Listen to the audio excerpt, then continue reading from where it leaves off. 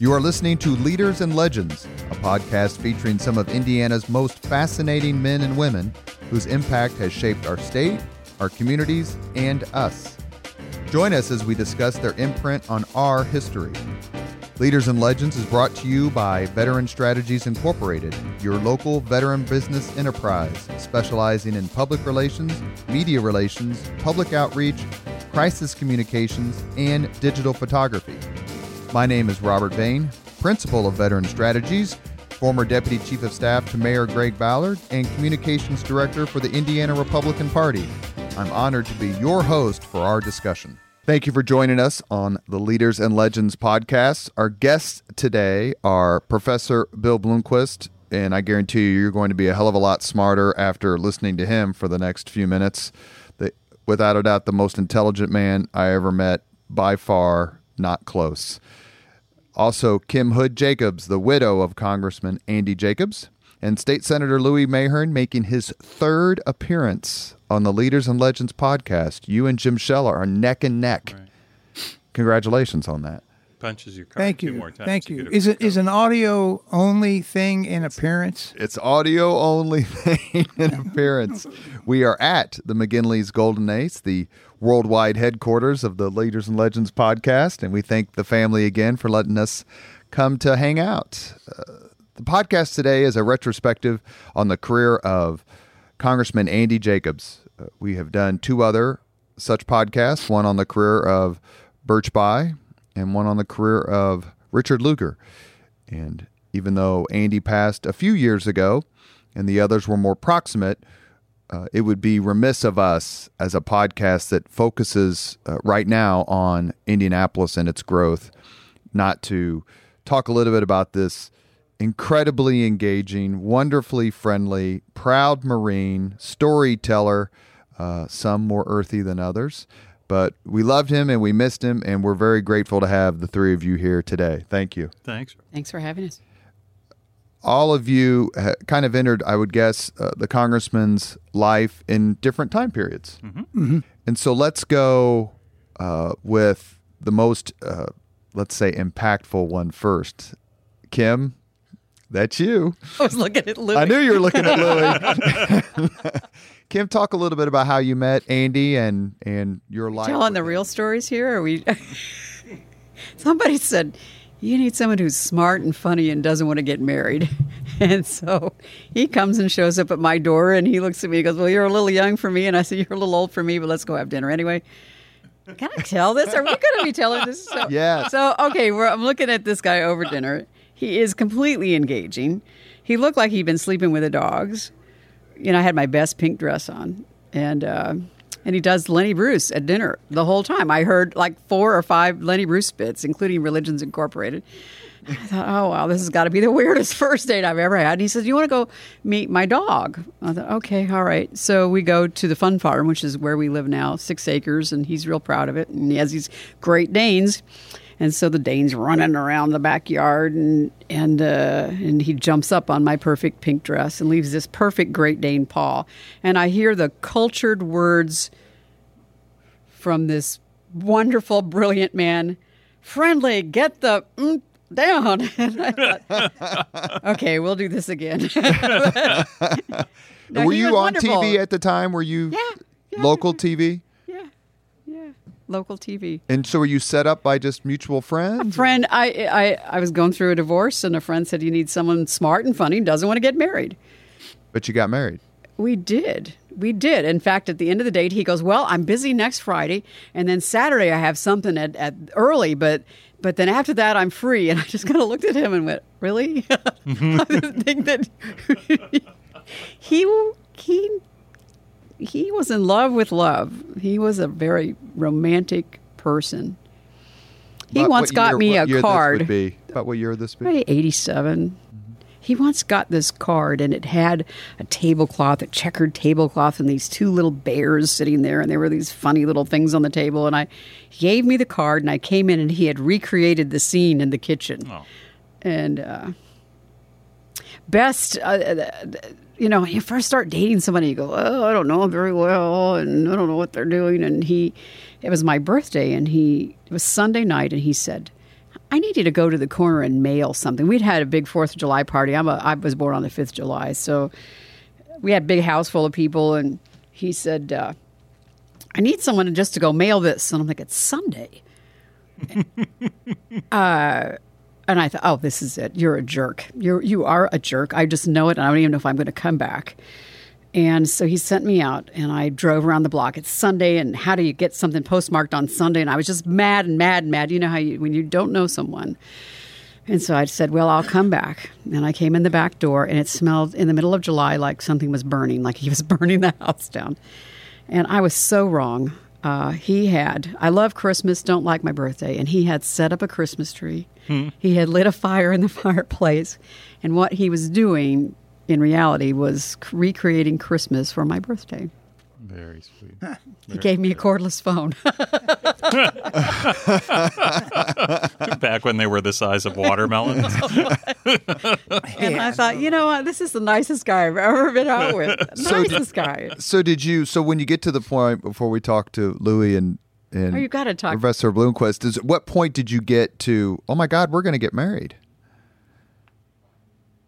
Oh. Like this is going to be different than I thought it was. I think there was a lot. There's a lot. Mailbox. Yeah, right. Well, there was a time when I thought, well, do I want to drive by this house in 20 years and wonder how he's doing? Or do I want to be a part of his life? And he clearly is, I would imagine, I can't imagine that both of you wouldn't agree. He's clearly the best person, one of the best people you've probably each known in your life. He's the best person I've ever known. If he said he was going to do something, he did it. And he was such a great husband. He was a great dad, even better after he retired, in terms of being attentive. Right. He was so funny because the kids were coming up of school age, and we had them in a private preschool because there is no, you know how preschool is. You got to pay for it. And he says, called me Burley. My name's Kimberly. He called Burley. He slammed his hand on the... He goes, they're pulling the kids out and putting them in public schools. I don't want no little Lord Fauntleroy. So our kids went to public school. And he's a Shortridge grad, is that correct? Yeah. He's IPS kid. Yeah. We love IPS kids here on the Leaders and Legends podcast. Mm-hmm. Louie, you met him way before any of us did, I would assume. When was your first encounter with him? We've talked about this a little bit on our Birch By podcast, but what's your first kind of encounter and getting in Congressman Jacobs' orbit? I think I met Andy one time when I was home on leave, I think, from the Marines. But I got to know him a little better, after I got out of the Marines, and I got out in end of February 1965. He was already in Congress at the time. But I had met him, maybe it was even before I went into Marines. Were you involved in politics, like in high school? Well, my family was very much involved in politics. And my uncle, Paul Cantwell, was Andy's first administrative assistant. But I'm pretty sure that I met him before I went into Marines, or maybe one time when I was home on leave. But getting to Kim's assertion about being in love with love, I went in the office one time. I was in D.C. I went in the office one time, and he says, "Lou," he said, "I saw the best movie I've ever seen." And, I was tempted to say, better than 1,001 Dalmatians, because he loved that movie. And he said, this movie is just fantastic. The love story. Ryan O'Neal and Ally McGraw. Ally McGraw and Ryan O'Neal. Right. Melvin Douglas. Oh, yeah. And but he told me, oh, man, this is... And then when I saw it, I thought, it's a little schmaltzy for my taste, but he was in love with the whole notion of previous generations being in love. Yeah. How did you get to work for him? What strengthened the bonds besides, political involvement and that sort of thing? When I got out of the Marines in 1965, I told my mother when I was 11 that I wanted to be a politician. So I run for precinct committeeman out on the west side, and I get elected, and I start showing up and volunteering at Democratic headquarters. A guy named Jim Beatty was the chairman, and I would show up there, every day after work. You need anything I can do, blah blah blah, and all that sort of thing.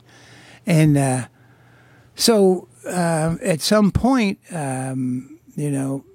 Beatty says to Andy, this is like a few years later. This is in 1968, I think Jim Beatty prevailed upon Andy, why don't you hire this guy, blah, blah, blah, and all that, which Andy did. I think Andy hired me originally at the urgings of Jim Beatty. Was the Marine Corps connection? Because Andy Jacobs, probably the most famous Marine in modern Indianapolis history, I would guess.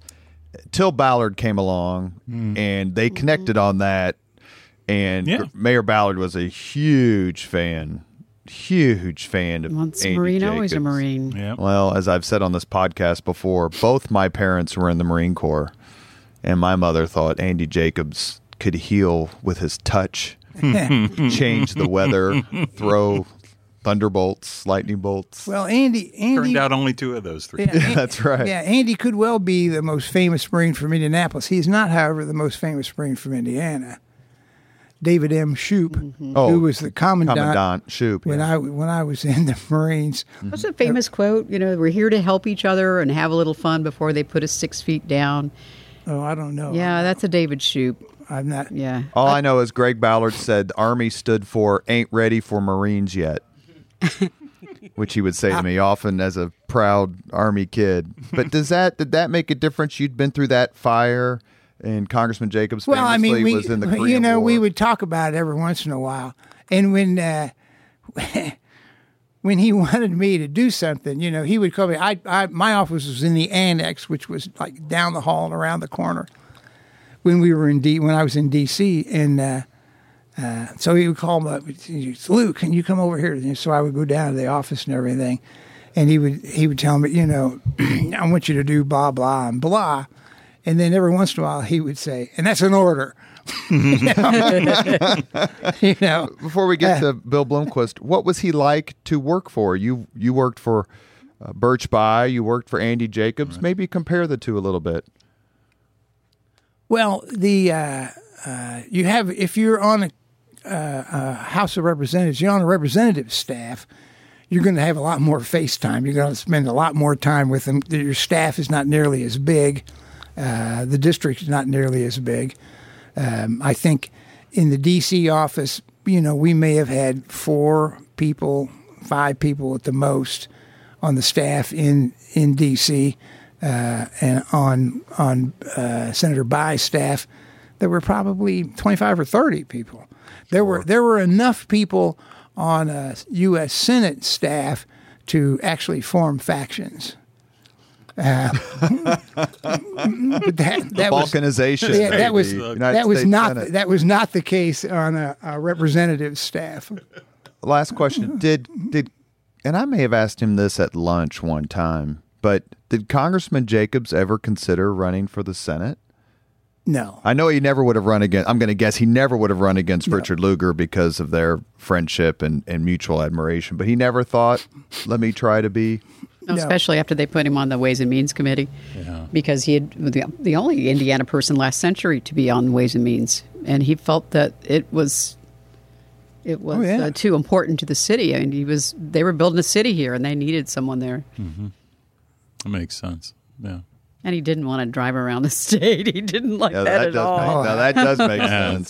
Indiana's not very experience. big until you drive it. Yeah. Bill? Yes?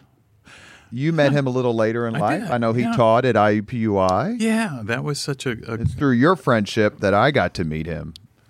I got to meet Andy just in time for him to stop being famous. Or that's not true. To stop being in the news on a regular basis is a better way of putting it. When he announced that he was retiring, that he was not going to run again in '96, that was when we met. So I got to know the former congressman, and my friend Andy was a dad and a husband and a dog lover and a movie buff and history nut and a history nut and all of those good things. And the fact that he had also served 30 years in the U.S. House of Representatives was kind of a bonus because it made for a lot of great stories. But I approached him through a colleague and friend, Pat McGeever, who was in the Department of Political Science at IUPUI and knew Andy. I didn't. And when Andy announced he wasn't going to run again, and Pat and I talked, I was the department chair, but pretty new at it. And Pat arranged for Andy and Pat and me to meet over lunch or a cup of coffee or something. I don't even remember the particulars of that, just so we could get introduced and we could have a conversation and sort of sound out the possibility. My desire was to have him come and teach for us. His wealth of great experience and huge benefit to our students. I didn't know him yet, but it was easy to see why this would be a really beneficial thing to have. And so we had a conversation about that and what his plans were post-Congress and what he would like to do and whether he would be interested in teaching. Just in the course of that conversation, we all just had a nice time talking to each other and just kind of took a liking to each other and went out to lunch for the first of probably 100 times over the next many years. So, we met in '96. Did he enjoy? He eventually taught. He did. I had left the department. I had left. I had graduated. Right. We were done with you by then. We were done with you. And I was not yet famous. Give this man a degree. Give this man a degree. And then all you did was go across the hall and go get a degree from the history department after that. So I was in the medieval time period with Ken Cutler. That's right. Did he enjoy teaching? Because it based on one of the things that was very interesting when you had lunch with Andy Jacobs. Don't budget an hour. That's a joke. Because even if you budgeted 90 minutes, 45 minutes of that was spent with Andy talking to the people who came up to him at lunch and wanted to have a conversation. And I always used to say, Andy, we could go someplace that serves cold food. That way it's already cold. Did he enjoyed interacting with people? He liked the quick. This is my observation after sitting with him. What did he enjoy, or do you think he enjoyed being with young people, students who were interested in the process and the system and all the above? Louis and Kim would know better, but I didn't ever meet anybody whom Andy didn't enjoy being around. If you were. My expression, not his, if you could fog a mirror and, had half a wit about you, he could find something engaging about you and something fun to converse about. And we all know he was a fount of stories and jokes. So he seemed to take a shine to just about everybody. But he did like students in particular. And the thing that I want to share, if you don't mind my taking a couple of minutes, is the way he wanted to teach. We had an upper-level undergraduate course on Congress. All right, so, being the not very inventive, not very creative person, I thought, well, let's have Andy Jacobs teach our Congress course, which he did. God bless him, because he was nice. But he didn't particularly enjoy spending 15 weeks talking to undergraduate students about Congress. The thing that he liked teaching was the Intro to American Politics class, where it wasn't just about Congress. And more specifically, he had his own way of doing it. And I don't just mean he had his own way in that he was Andy and he had all this experience and great stories. He had his own idea of how to teach the class. And I'm going to bore your listeners for just a second to say that, the standard American politics course that's taught in college as an intro course is only and all about the national government. Here's the president, here's the Congress, here's the Supreme Court, here are political parties, here are interest groups, here are elections and campaigns. Done. And Andy just wanted to do it the other way around. And so the way we started the semester when Andy taught it was with precinct committee person, right? Because Andy had this theory, and you both will understand this, that if in a democracy where the citizen is sovereign and the sovereign is therefore the highest authority, that the office closest to the sovereign would be the most important office. The office closest to the citizen is precinct committee person. So based on this sort of philosophy, our students would get Intro to American Politics from Andy Jacobs. Week 1, precinct committee person and vice committee person, and on up through the county chair and the entire party organization built from the grassroots up. And then your township, and then cities and towns, and then he was counties in the and so forth. State House, right? And this was the State House of Representatives. This was the beauty of it, because Louis would have these stories, Kim would had these stories. He had been a Marion County Sheriff's deputy.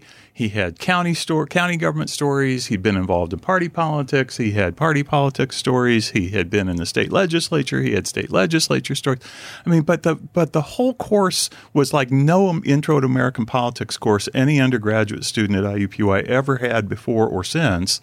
Not only because Andy was teaching it, but because they started with the precinct committee person, and we ended up with Congress. We ended up with the president. By week 13, 14, 15 of the semester, we're finally getting around to the president, week. Congress, and the Supreme Court. And the most important week. The most important week. I knew it was that day because I would get up at 8 a.m. and I could smell popcorn. Exactly right. Right, he's in there popping popcorn. What Kim is remembering is that when we would get to Congress, it was movie week. Mm-hmm. And movie week specifically during those years was Eddie Murphy's movie, The Distinguished Gentleman. Which holds up pretty darn well, and which Andy just thought was hilarious, but also educational. And so we would have movie week, and he would bring in bags of popcorn and paper bowls and stuff like that. And the students would get popcorn, and we would show a movie. And it was like the highlight of the semester for him, especially for the students, for sure, for me too. And that was just a blast. He loved that movie. He did. He had the kids trained. He taught them all the lines. He memorized the lines. And, that's right. He'd take them out and go, say that one line, Bronco. That's right. Your kids. Oh, yes. yeah. Oh, yeah. Oh, yeah. Yeah, Kim and Andy's They kids have a very unconventional father. Right. They would have seen that movie 100 times. That and Around the World in 80 Days. There you go. Forget Love Story, man. Love Story was great, but The Distinguished Gentleman was education. Did he make you sit through? What was the one? What was He had so many favorites. the Quaker movie? Oh yeah, of course. Oh yeah, Friendly Persuasion. Friendly You Persuasion. saw that too? Oh my God! He was big into. Yeah. There was one quote in there, but and I can't remember, but the gist of it was when you argue with me or you're mean or nasty, you're not getting anywhere. But right. But when the orders me, Liza, when the orders me about, I am like putty in your hands. But when you yell and something like that, Yeah. Well, my kid's favorite movie is Caddyshack, which is why my Wi-Fi name is Hey Wang. I will say, Distinguished Gentleman and probably Love Story and Friendly Persuasion, 3 movies that were in color, and that was not necessarily his favorite genre. No. But go ahead. Can I tell that one story about that? But I'll try to make it short. But so he had been invited to teach at the Harvard Kennedy Center after he retired. And I was telling Bill and Liza this the other day. And we trot over there, and our kids were first grade. So I got a list of schools, and they separate us. So I don't see them all day. And my vote really doesn't count. He's Anyway, we got back on the plane to come home, and he said, how was your day? And I wasn't really particularly happy about where the kids would have to go to school, but that was okay, you know. And he said, well, would you mind too much if we didn't do this? And I said, that'd be fine. He said, I just think that these kids over here, you know, they're straight A's, that's great, but they're lucky. They're lucky that they landed in this university. I want to go home and teach because our kids at home at IUPUI are just as lucky. They're just as hardworking, and I want to be there. And that's why we did not go there. Sounds like the Andy Jacobs I got to hang out with. That's right. Yeah. You are listening to Leaders and Legends, a podcast presented by Veteran Strategies, a local veteran public relations enterprise, and sponsored by Girl Scouts of Central Indiana, the Crown Plaza Union Station, and Grain Hall and Conference Center, and McAllister Machinery, your friendly neighborhood Caterpillar dealer. We are here with former State Senator Louis Mayhern, with IUPUI Professor Bill Bloomquist, and Kim Hood Jacobs, and we are chatting about the career and charming personality of Andy Jacobs Jr.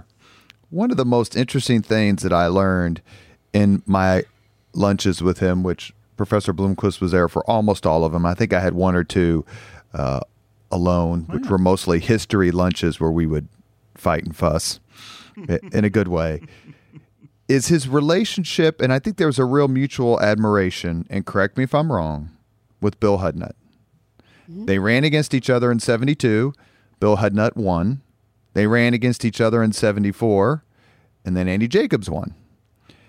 And one of the most interesting things about the congressman's career is how he prospered and thrived in Indianapolis in the era of Unigov, when the Republicans were winning 8 consecutive mayoral elections, controlled the city county council, all the countywide officials. Yet Andy not only survived but thrived. Louis, how would you characterize that friendship, and how did Andy endure in that time period? Well, first of all, you know, when he was elected the first time in 1964, the legislature had not redistricted the congressional seats since the mid-1920s, I believe it was. And so Marion County, so the 11th district was all of Marion County.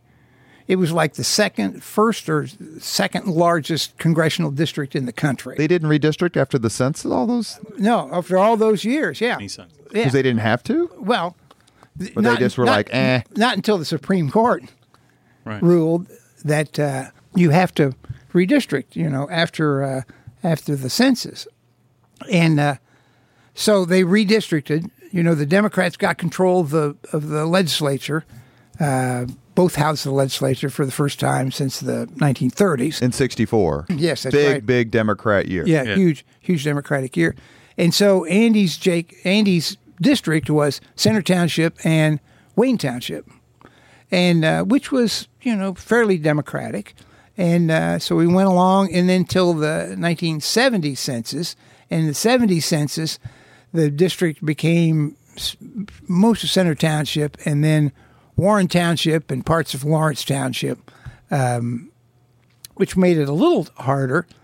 But it would be pretty hard to shape a congressional district within Marion County that was not at least a little more Democratic than all of Marion County. Right. All of Marion County was very Republican.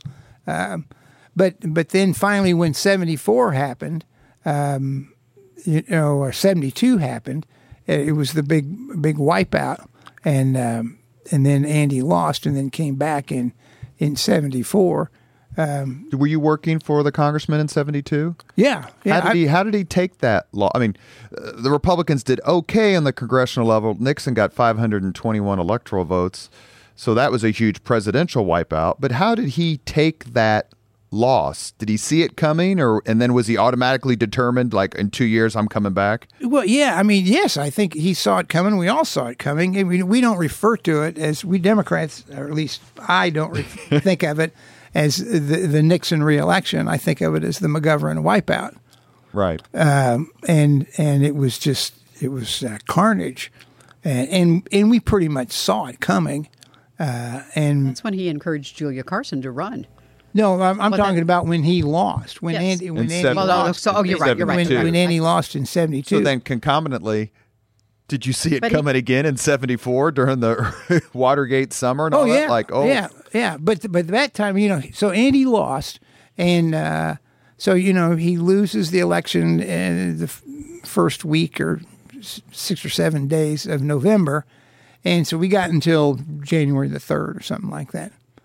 So he gets on the phone and calls Birch Bayh and says, "You got to hire Louis."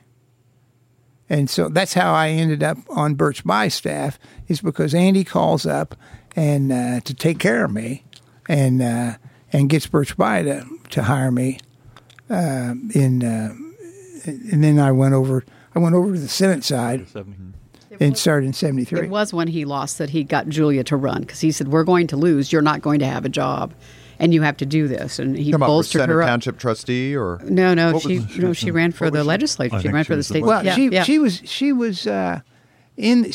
was elected to the legislature 'Cause he said, "We're going to lose. You need a job." in 72. She was elected. It was the first time we had 3-member seats, I think, and so she was elected in that Center City three-member seat in 72. The other thing is, and you'll remember this, that we leave out about, we don't want to leave this out. We need to know this, and we need to talk about this now. Because I don't know who started it, whether it was Bill Hudnut or whether it was Andy, but they saw each other at these events, these debates. They became friends, and they started writing together. I was going to ask you about that specifically. Was that 72 or 74? 72. 72. And they did it both in 72 and 74. They started writing together, and they became friends. And this is what I think we're missing so much today. We, for some reason, we've lost that ability to talk to each other. Well, one of the points of the podcast is to bring people on together. And Louis did it with John Mutz, and Ed Tracy did it with Jim Kittle. I recorded one that hasn't been, maybe by this time will it be out, with Mike McDaniel and Robin Winston, who were chairman of their respective parties at the same time. And then I also recorded one with Mike O'Connor and Paul Okeson from different parties, but both served as chief of staff. That's a big part of it. And you know what? And I want to ask specifically about Hudnut, because we're getting ready to do a podcast about him. What did Andy think of his time as mayor? I mean, 16 years, transformative, all the things that happened. I mean, there's got to be some friction there every once in a while, right? That's just part of human nature. I just want to say I went to Bill's funeral, and one after the other, community leaders got up there and said if it weren't for their friendship, we wouldn't have the city we have today. And I can see that because Bill was mayor, Andy was on the Ways and Means Committee, and look what Bill did, and they needed each other. Yeah. I'm going to let you guys talk because you know more. I think Andy Jacobs thought Bill Hudnut was a pretty good mayor. Personally, I believe Bill Hudnut was probably the best mayor this city has had in my lifetime. And I think it made it a little easier that Bill Hudnut was not some raving right-wing goof. Bill Hudnut, this was back when there were moderate, dare I say, liberal Republicans. Mm-hmm. There were, at the same time, moderate and pretty conservative Southern Democrats. Oh, yeah. There were U.S. representatives from the Northeast, Republicans from the Northeast, that were pretty liberal. Mm. You had Brooke, the black senator, Republican from Ed Massachusetts. Brooke from Massachusetts, yeah. Brooke, and guy, Cohen from Maine. Yeah, a guy named Silvio Conte from Massachusetts in the House. So it certainly lubricated the friendship. The fact that Hudnut was not a raving conservative, supportive affirmative action. They wanted to build a good community. Mm-hmm. I think that's the thing. They had this common goal: let's build a great community. And as we mentioned before, Andy was IPS kid, went to Shortridge. Mm-hmm. He could see the transformation that was happening in his hometown, and your point about Ways and Means Committee is certainly very well taken. But before there was Bill Hudnut, there was Richard Lugar. Mm-hmm.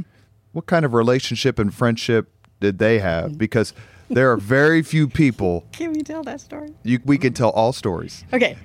So Very few people who made Andy Jacobs smile unprompted like Senator Richard Lugar did. So Dick's running in the last election against he who shall not be named. But so Andy calls him up, and at that time, Andy spent the last 6 years of his life in bed. You all know this. He calls Dick up on the phone and goes, "Dick, I need a yard sign," because we're all worried. So, like, within 2 days, we have a yard sign in our front yard. We have a house that's in a pretty prominent place that gets a lot of traffic. Right. Dick calls him a week later. He goes, "Andy, would you take the yard sign out of your yard? I don't think it's helping." Yeah, because it was Republican primary. Oh, yeah. No, they had it. Well, and it was great. Our first baby was 11.5, and so the first time after he was born, he's all grown up now. He's a prosecutor, and he's running in the fifth. So, but I see Char Lugar, and yeah, he was 11.5, and she goes, "Oh, well, that's nothing. I had one 13.5." No. Oh my gosh! So no, they had a great relationship. Yeah. But when we'd have lunch with him, he would. Of course, I'm like a little kid, right? So I'm pinging. I want to know all these stories about all these people he talked to. Right. You were around him a lot more than I did. What were some of the other people, Republican and Democrat, who he admired and liked? I'm going to prompt you with one to get the ball rolling. Sure. George H.W. Bush. Oh yeah, no, he was very fond of Poppy Bush. You can tell the locker room nudity story if you like. I will let you tell that story. I'm not sure I remember it Did you well remember enough. what that was about, right? Yes, someone okay. could tell it. I'm not telling it. I'm not sure I remember it well enough to tell it. Maybe Louie knows. Yeah. Anyway, no, he had very close friendships in the House, and some of them were Democrats and some of them were Republicans. And when you listened to Andy talk about his friends in the House, I would easily lose track of who had a D next to his name and who had an R next to his name. I can't remember right now, Kim. I'm sure you can, but Jim Corman, he was a prince. Yeah, I mean, Jim was one of those guys from California. Yeah. Represented Hollywood, and he was a kind of guy. He should have spent his whole life in Congress, but he went out of Congress that year that Jimmy Carter decided that I quit. He did, and what an injustice, because people like Jim Corman lost, and he was a prince. 1980, that's right. He conceded before the polls Right. closed on the West Coast. And speaking of Californians, Pete McCloskey, I think he was. That is a great story. close. Speaking of the Marines, because Pete McCloskey beat Shirley Temple Black in the primary. Yeah. And so Andy sidles up to him on the floor of the they sit down, and he said, "Well, I just want you to know I'm Andy Jacobs from Indiana, and you're not the only Marine who did it to Shirley Temple Black." And she was married to a Marine at the time, and Pete's a Republican, and he's bristling, and I think he's led. He holds the Marine Corps record for the most bayonet charges. So he's and he's still living. Oh God! And after Andy died, that was the first trip we did as a family. I took the boys to see Pete and Helen. Right. And they own this. So Pete recovered from the.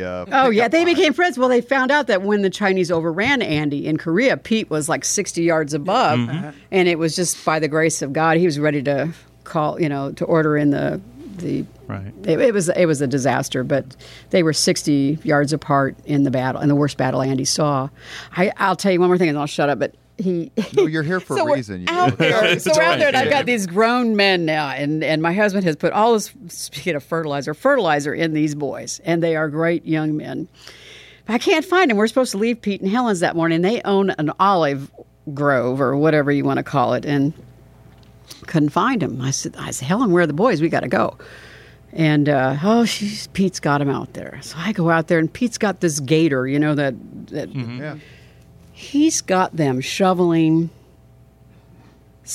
horse stuff, off the back. I'm looking at them. They are covered with it. Yeah. And I said, "What are you doing, guys? We're supposed to be, in San Francisco, and Pete looks at me and goes, "I had to know they were Andy's boys." They loved him. They just loved him. That's right. Speaking of Andy's boys and doing that kind of work, I mean, the boys would tell stories too that Andy, when he would drive around the city, would always have gardening shears in the trunk of the car. And if he drove past a sign, like a traffic sign, like a yield sign or that sort of thing, and it was occluded by bushes or overgrown, he'd pull over and stop the car. And, get out of the car, boys. You know what to do. This was your, this was your congressman at work, right? But that is a funny story. There, you should tell that story. And so the boys grew up with this ethic. One of the lessons I learned from Andy was not inclined to walk past a piece of litter on the sidewalk or on the floor. And what he would say about it was, well, I didn't put it there, but I would have left it there. You didn't put it there, but you left it there. Mm-hmm. I mean, same mentality that would, it wasn't my tree that overgrew the stop sign, but, the stop sign needs to be visible, potholes. So you get out and you had him out there filling potholes after dinner. We used to go out there and people would be yelling, get out of the street, and just keep working, boys, just keep working. So he raised them, and he was raised to have this sense of this is public service. Mm-hmm. And this is what you need to be doing in your community. And I don't know, I think somewhere we've lost that. But my favorite story is the Morikawas, who are like the Auntie Carrot and Uncle Derek. But they live in California now, but they had a tree down and their neighbor was complaining about it. And so she calls and she says, Kim, we don't know what to do. How do we get this tree out of our backyard? And I said, that's okay. Andy was coming home from Washington. And so he came home and he picked up one of the 3 chainsaws he owned. And he took one of the boys and he went and buzzed up the tree. And this rather irate neighbor came back and she goes, I thought I saw Andy Jacobs in your backyard. And she said, it's your congressman at work. He did. Very generous and public-spirited guy. We never, ever. We could be going somewhere and be in a time crunch and he would not pass a car on the road. And I'll bet you experienced that when you were working with him. And because he treated...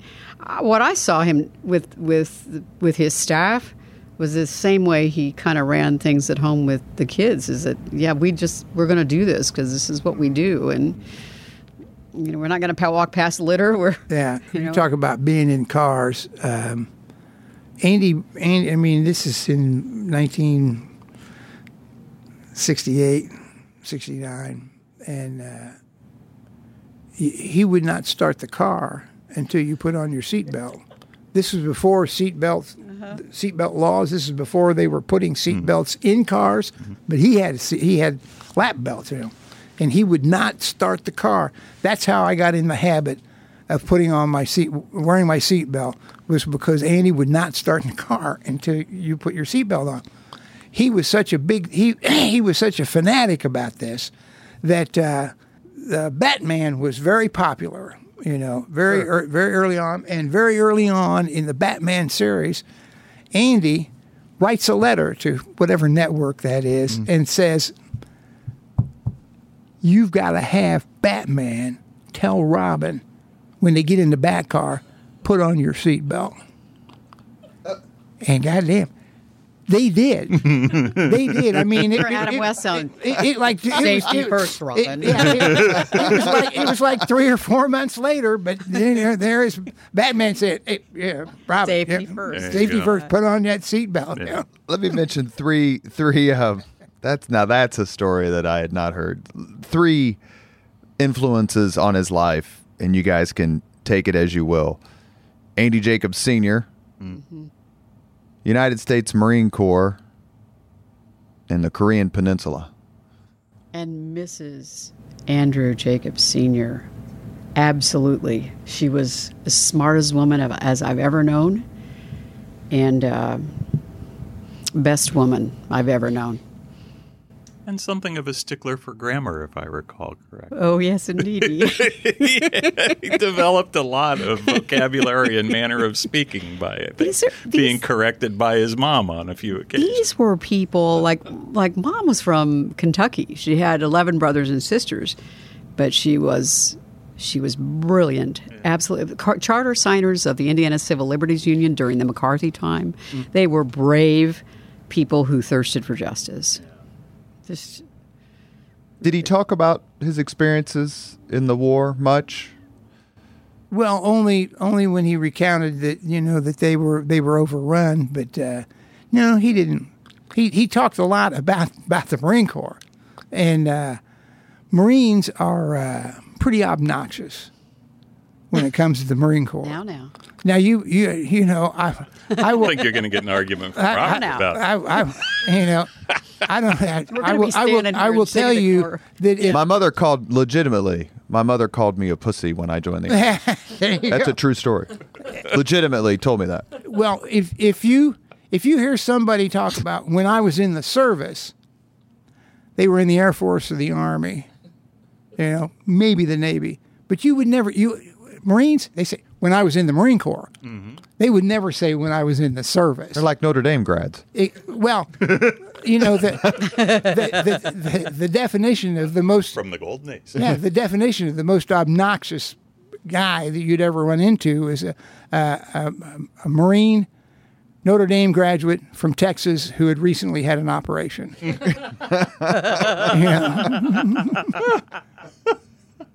But he you see why he got along great with Andy. That Andy loved Louis Mayer. Oh, yeah. Because Louis' humor is... He's not letting it out of the bag yet. Andy gave a speech in, it's probably been 10, 12 years ago now, to the Indianapolis Civil War Roundtable. And I went, a huge crowd for him. I think he was on the Bicentennial Commission, the Lincoln Bicentennial Commission at the time. And huge crowd. And he and I had a conversation afterward. He goes, you should give a speech to the round table. And I was like, I'd have to think about what to write about. And he goes, well, let's figure it out. And so I did. I ended up giving a speech on the relationship between Lincoln and Grant. Mm-hmm. And the congressman came to it. It was at the Historical Society. And my good friend P.E. McAllister flew up from Florida for it. Nice. And I enjoyed it, and then I ended up giving the speech to other Civil War roundtables around the Midwest. But when my mother was there for it, I said, I've been waiting for this moment for a long time. Andy Jacobs, USMC, please meet Anna Del Dorn, USMC. Nice. And they both paused, and they said Semper Fi to each other at the exact same time. Nice. His father was politically active, as I recall. He was a congressman. That's right. Mm-hmm. And so, criminal court judge. How much, and a judge, that's right. Mm-hmm. How much did that push, in a nice way, in a benevolent way, Andy towards running for office, that level of public? A lot of us get involved in politics, but it takes a special breed and brand to want to go through actually putting your name on the ballot. I will tell you that Andy told me one time, it was almost in passing, that he had decided he wanted to be in Congress from the time he was about 16. And when I thought back on that later, that was about the time his father entered Congress. Mm-hmm. I think that is what caused him initially, at least. I mean, when he's a teenager, to think about going into Congress is to be where his father was. What do you think, if you had to say, would be? Andy was there in tumultuous times, elected in '64, so he's there for the Civil Rights Movement. And the war. He's there for the Vietnam War. He helped write the '65 Voting Rights Act, and he and Jim Corman, and I'm trying to think who else was on that committee, but they allegedly wrote, he penned it on the back of a legal pad. I'm going through his papers hoping to find that, a copy of whatever it is that they initially penned. But there were a lot of hands in that. We have to make sure we credit. There were a lot of people's 2 cents in that. But you have the Vietnam War. You have Watergate. You are best. Can I ask? I hear today, if I get over there, I'm going to stand up to, I'm going to stand up to the powers that be. And you were there when he was standing up about Vietnam, And I know that he was wildly unpopular for 6 years because he advocated against the Vietnam War, and other members of Congress, I mean, they don't talk to you in elevators. I mean, I don't think people can really comprehend that when you stand up for whatever it is you believe in, you are ostracized. He wasn't exactly LBJ's favorite congressman. No. It's hard, isn't it? But I will tell you that he was insulated somewhat politically. He was insulated by being a Marine, and you couldn't say that he had not experienced it. You couldn't say that that he had not been in the service and all that. Let's not forget that Andy may have been the person, I don't know for sure, but may have been the person who coined the term chicken hawk. War wimps. And a war wimp. These were the people who advocated for the war, for the continuation of the war, for us to continue to send tens of thousands of more young men, primarily, into the maw of this war that ended up costing 55,000 American lives to no end.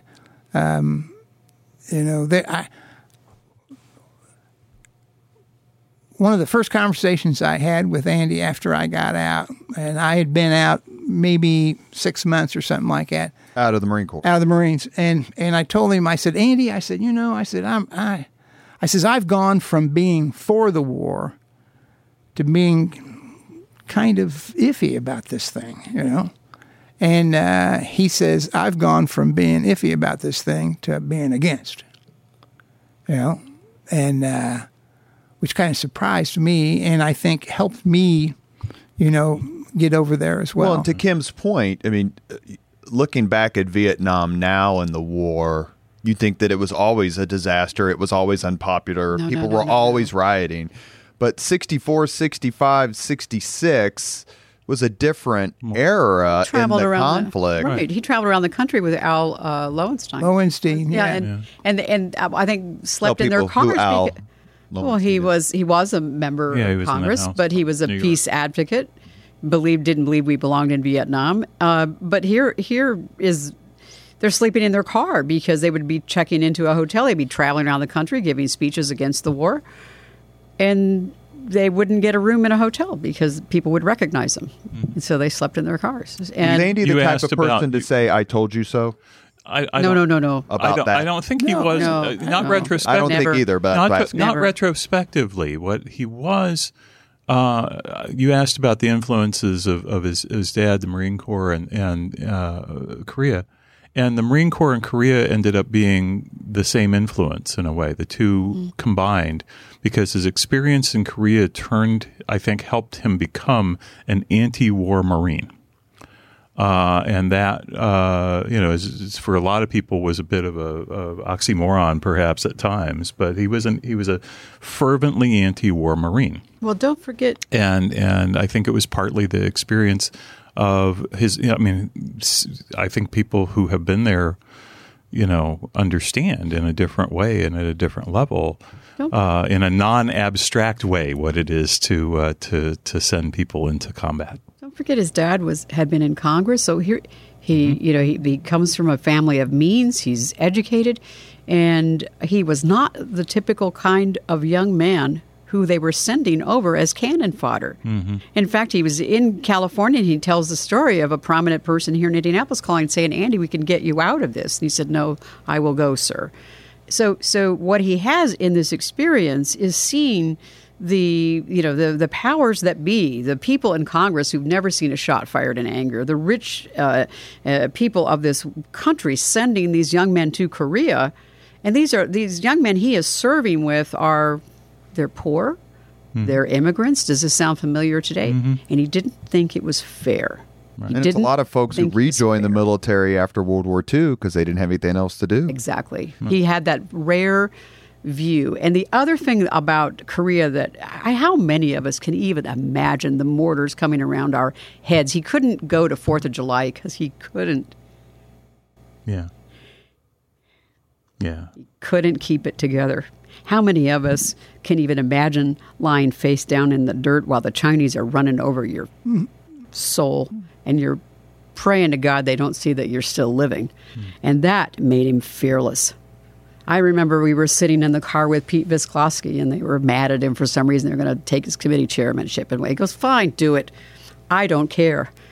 He was fearless because he knew what bad really could be. And his time as an anti-Vietnam War, I'm going to say agitator, but that's maybe not the best word, Sure does. served him well when it became clear that young men were dying for no real purpose. And so that's why I asked earlier, he never in my conversations, which obviously are just a fraction of what you three have had, he never looked at me and said, you know what, Robert, I was right. He never said that ever. Here's something else that, Louis, I don't know if you remember this, but when they shipped him over, they shipped them over on a privatized ship. And they didn't feed the boys, except they bring out the big tubs of mashed potatoes and they'd throw them a piece of bread because they didn't expect they would live. They didn't value them. So imagine how long it took them to get from Korea, from California. And that was he come back and he said he would pray. He said, God, I'll do you right. I'll say the rosary twice a day. And he did. He never broke that promise. And he said, I will fight against privatization because it's bad. He felt like he owed God something. I'll make it right. I'll work to make it right. Before we get done, there's a Andy Jacobs story I need to tell. The car? It doesn't have anything to do with Vietnam or anything like that. But Andy Jacobs was famous for his tight-fistedness when it came to the federal budget and wasting money and that sort of thing. He would return money from his own budget. And He returned his a portion of his pay. I was on the staff when he first did that, and I remember saying to him, "Are you nuts? What the hell are you doing?" But he came by this parsimony honestly because he practiced it himself. He called me into the office one day, and he said, and he's getting ready to leave, and he's got his suit jacket on. It's in the summertime. It's a kind of a tan poplin suit that didn't quite make it to the tops of his shoes. And he says, Lou, he kind of goes like this, pulls on the jacket. He says, what do you think? And I said, about what, Andy? He says, the suit.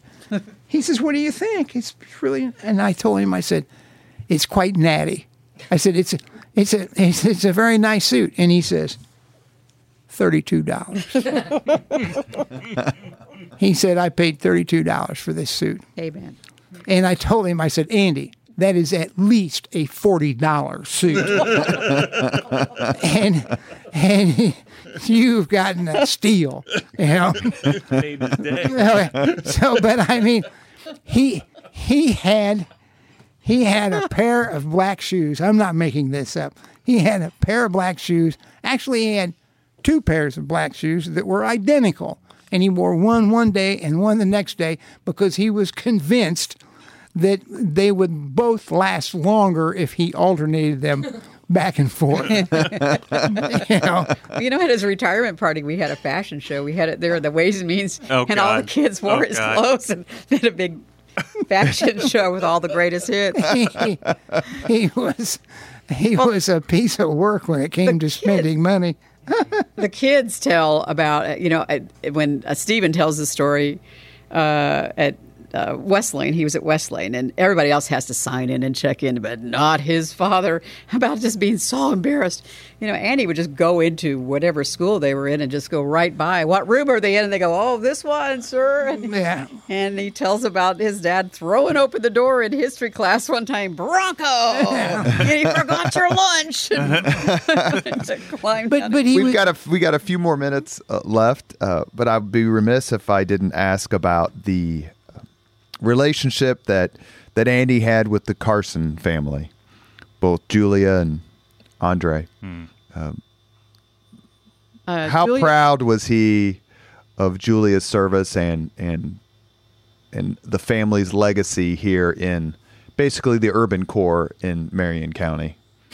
Oh, I think he was extremely proud. I mean, he made no bones about who he was for when he retired. Right. That he was for Julia.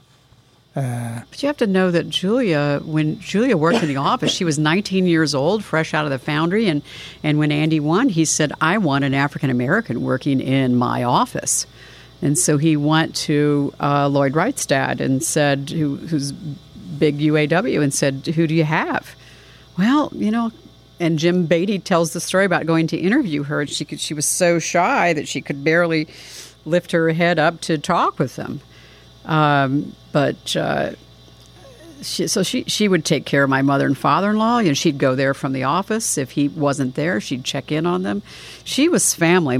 She never knew her own father, and my father-in-law said to her one time, I will be your father. And so he always referred to her as my little sister. Mm-hmm. And when I married Andy, Andre was maybe 12, 13 years old and would come to the house. And when he died, he said, we have two sons, but you look after him like he is ours. And I don't know, you probably have closer, more political things to tell, but he felt this kinship with them, and we all signed on. Mm-hmm. Last thought, Professor Bloomquist. A genuinely kind person who was as generous with his time as he could possibly be, and I valued not only who he was as a public servant, but because he came into my life after that, I valued who he was as a friend, and I still do. You are listening to Leaders and Legends, a podcast presented by Veteran Strategies, a local veteran public relations enterprise, and sponsored by Girl Scouts of Central Indiana, the Crown Plaza Hotel and Grand Hall and Conference Center at Historic Union Station, and McAllister Machinery, your friendly neighborhood Caterpillar dealer. I will close with two quick stories.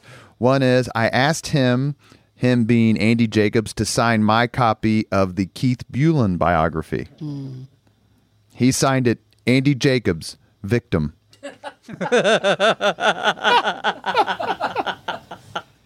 Second, great. To go back to something that Kim said kind of at the beginning when we were talking about Richard Lugar, and the Indy Star was very kind to let me write a column about Senator Lugar after his passing. And this story is in that column. I went to go see Andy. He was bedridden. And we hung out for about an hour talking about Civil War history and politics and various other things. And he says, well, where are you headed after here? You're not going to hang out here all day, are you? Don't you have something better to do? And I said, actually, I'm going to a fundraiser for Senator Richard Lugar. This would have been probably April 2012. And he goes, really? He says, go over to that drawer. And there was a drawer by his bed where he had kept money. And he says, hand it to me. And I did. And he peeled off a $20 bill. And he says, you give this to my friend Dick Lugar. You tell him it's from me. I said, okay. So I go to this fundraiser. And it's at someone's house. And at the end of it, before it starts, I said, look, at the very end of Senator's remarks, may I make a very brief presentation, and I promise it's quick, but it'll have some impact and people will enjoy it. And the host said yes.